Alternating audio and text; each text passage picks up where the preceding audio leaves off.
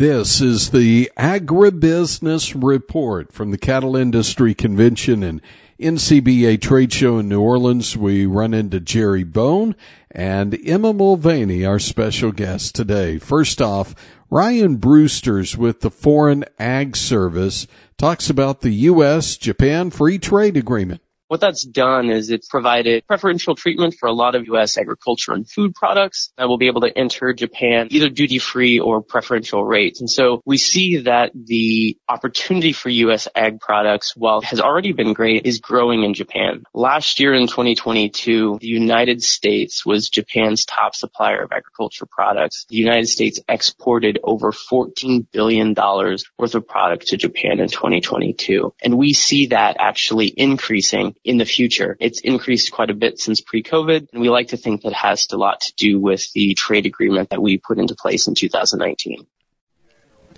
It's the Agribusiness Report. I'm Tony St. James. We're joined today by Jerry Bone. Jerry is a producer from Kansas. Jerry, hey, great to see you. Thank you for having me on today, Tony. It's good to be here in New Orleans and to celebrate the beef cattle and beef industry here with all of our members from all over the country. Let's talk a little bit about you. I said from Kansas, Wichita, but you got operations kind of far and wide, right? Yeah, we're involved in cattle feeding in Kansas and Oklahoma, as well as some irrigated farming business in south central, southwest Kansas. We have 4 feed yards, one in Pratt, Kansas, one in Ashland, Kansas, one in Ford, Kansas, and then an additional one in Buffalo, Oklahoma. Let's talk about, first off, 2022, and for some, that's a year they may want to forget. When you look across all of your operations, whether it's feeding or farms, how would you recap 22? Well, obviously the cattle market's gotten considerably better as we've gone through the year of 2022, but I think you'd have to look back and say that drought played a very huge role, caused us to liquidate a lot of cows. We placed a lot of cattle on feed and feed yards a lot earlier than normal. And I think because of drought, the cost of production, the input costs, feed costs went up dramatically. And so as a result, it's really put a pinch on the business, despite the fact that prices have gotten higher. I think one other bright spot is how great beef demand has been. We've sold more beef at a higher price than in recent history, and so I think that bodes well for us as we go into 2023. However, the cloud of the economy being a little nervous, interest rates going up, inflation taking a bite out of the consumer dollar, I think probably not a reason to be extremely concerned, but I think we need to pay attention. We look at the cattle industry. You've got multiple segments in there. You've got the cow-calf operator, kind of the front end. You've got the packer at the very end. And you got the feeders in the middle. And what a tight spot to be in. I'm sure you get the question regularly. How can you be a feeder? That's maybe some sleepless nights? Yeah, it's a competitive business. We're in the margin business. We try to get a little bit out of feeding those cattle. But I think the good thing is that we're providing a high quality product to beef consumers. We also, all of us that are involved in the business, from the cow-calf producer all the way through, we utilize a lot of products that are inedible to people. And so we can grow that beef animal on grass and waste food products, grain stalks, corn stalks, those kinds of things, and turn sunshine and grass into delicious tasting beef. And so even though it is a challenging business, it's still very rewarding. And if you like working with animals, you can't beat it when you're outside and the weather's beautiful and those cattle are doing well. Dry conditions, you mentioned that earlier. Dry conditions and feeding, obviously that throws some challenges in there. BRD, one of those that we kind of have to watch as far as the conditions are dry? I think the first thing would be the shortage of available feed supplies. We've had to scramble a lot more. I know for the first time in history for our company, we're going to have to feed corn that's been railed in by train from the Midwest. Because of the drought, the production of corn in our local area was not sufficient to meet all of the demand of the feed yards and the dairies, the farms, and the ethanol plants. So that's something that's certainly new. I think we've all had to scramble also for roughages. We're feeding corn stalks, we're feeding soybean stalks, cane, and anything that we can get that will provide roughage to balance these rations for these feed yard cattle. Okay. We're at the National Cattlemen's Beef Association's annual convention, it's Cattle Industry Convention, NCBA trade show. Obviously, you'll have some neighbors here, but you'll have some who aren't members. Is there a reason why they should consider membership? Well, first of all, it's very economical to be a member. Our current base membership is $150 a year. If you break that down over 365 days, it's less. It's just a handful of cents per head per day or per day. But more importantly, we've got a team of dedicated employees and leaders that are working every day for the betterment and the protection and the improvement of our industry. We have a team in Washington, D.C. that lobbies on behalf of the industry. Unfortunately, we often are playing defense, but there are times when we can also play offense and get some things done. You know, currently we're looking at having to deal with the Waters of the U.S. rule again and protecting farmers and ranchers from over government regulation. We've got a GIPSA rule that's coming back up that could influence how we sell cattle. You've got this green sustainability movement that we're having to accommodate across the industry. So people benefit from being a member of the NCBA, as well as we have a team in Denver, Colorado, in our headquarters office that are working for the beef checkoff, and we're promoting beef. We're doing research that will enhance being able to sell beef to more consumers.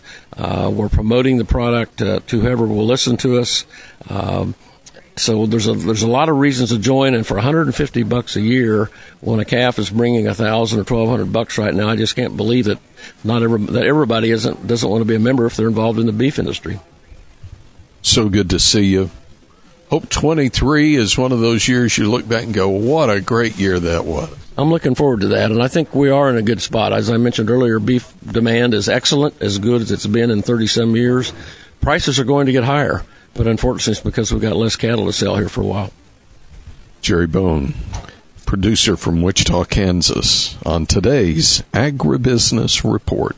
Texas Corn Producers serves the state's corn farmers through both the Corn Board and the association. The board is putting your checkoff dollars to work in research, promotion, and education to ensure producer profitability and market expansion.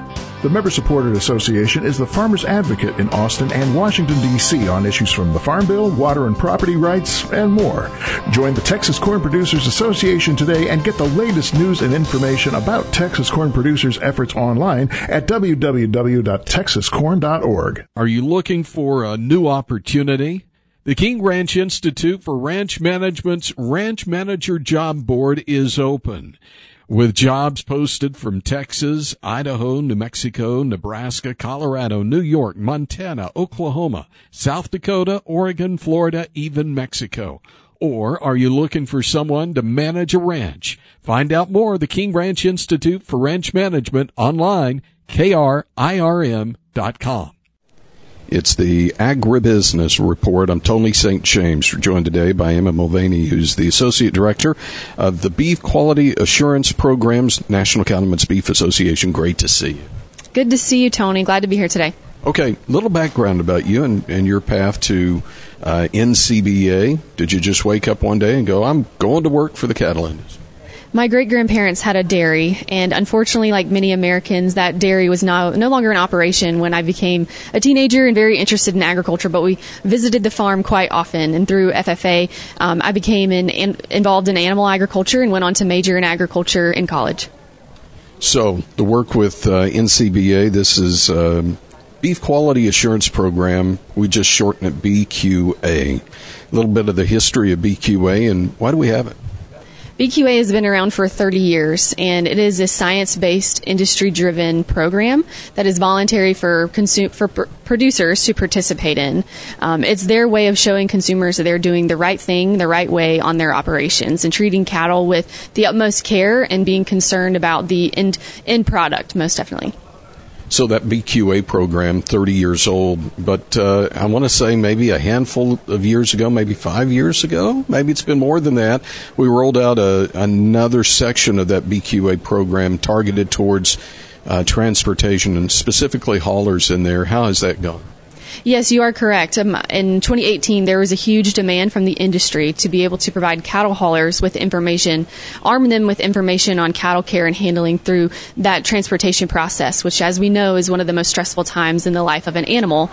Some animals can be transported quite a few times throughout their life or just a few times, and whenever they do step onto that trailer, the process of changing that environment becomes very stressful for that animal. And so being able to arm cattle haulers with the best knowledge of cattle's natural instincts and how to be safe on the road, not only for the human but for the animal, is very important.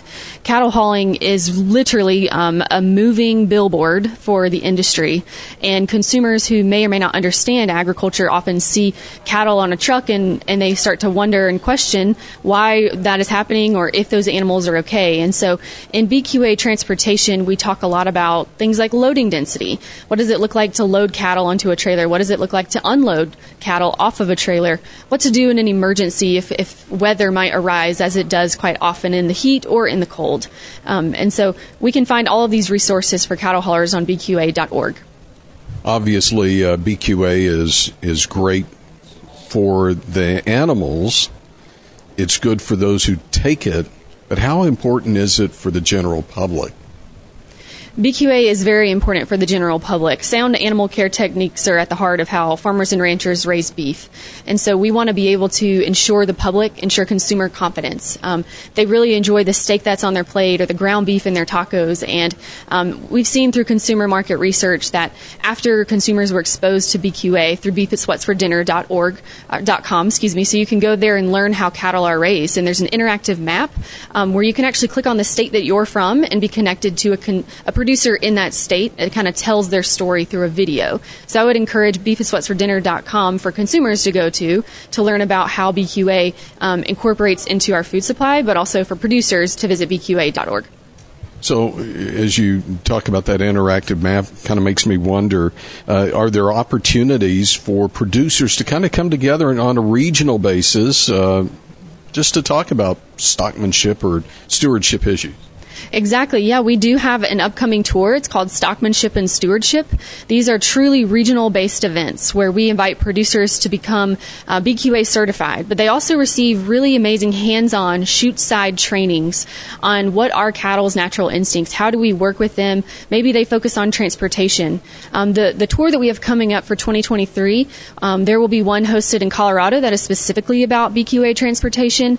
There'll also be some stops in Oregon, New Mexico, which will be in conjunction with Indian Livestock Days, as well as Nebraska. So we encourage all producers to maybe look at stockmanshipandstewardship.org, plan your summer vacation around these events and try to hit one of those and become BQA certified, but really receive amazing hands-on shoot-side training from our world-renowned clinicians. We want to learn more about BQA. Where do we find it online? BQA.org. So good to see you. Wish you the best. Thank you so much, Tony. Emma Mulvaney, Associate Director of the Beef Quality Assurance Programs with the National Cattlemen's Beef Association. I'm Tony St. James. It's the Agribusiness Report. Life doesn't come with guarantees, but working with Rob Seco comes pretty close. Our strategic investments in the seed we offer are designed to directly improve your bottom line. From full trait platforms, breeding and development, to field-by-field planning and seed-driven crop inputs, with Rob Seco, you have precisely what you need to improve plant performance and increase yield. Every farm, every crop, and every acre. Learn more at robseco.com. United Ag is one of the largest association health plans to offer healthcare benefits for the agricultural industry. Their mission is to bring innovative healthcare solutions to agriculture by meeting their members' employee benefit needs. Join today and take advantage of the premier benefits offered by United Ag. United Ag is committed to contributing to a strong and healthy ag industry. For more information or to join, visit www.unitedag.org.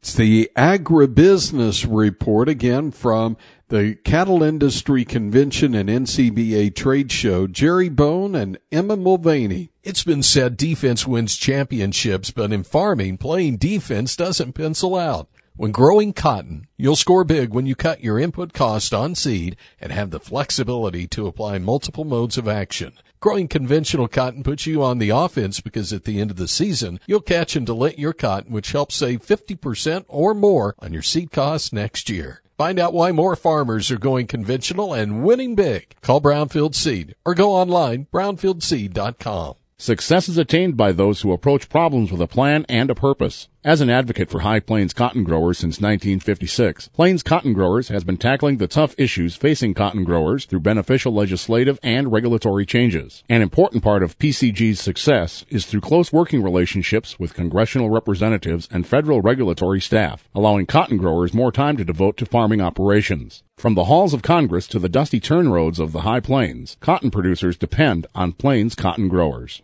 It's the Agribusiness Report. It all adds up. A specific U.S. food and farm commodity gaining or expanding access in an export market times several such examples. The result? Increased economic opportunities for our nation's ag sector. That's according to the U.S. Trade Representative's Office Chief Ag Negotiator Doug McCaleb, who provides as examples from this past January alone. We've gotten market access into Ghana for U.S. meat products. We've gotten access into Honduras for chicken products. China has approved 6 new GE products for sale in China. And India has reduced its tariff on pecans and eliminated its tariff on industrial ethanol, as well as a few other products. The ambassador adds he expects efforts to improve ag trade opportunities to continue at an aggressive pace. You keep that track record up, keep the gas pedal to the floor, and farmers begin to see and feel a difference in the marketplace. I'm Rod Bain reporting in Washington, D.C.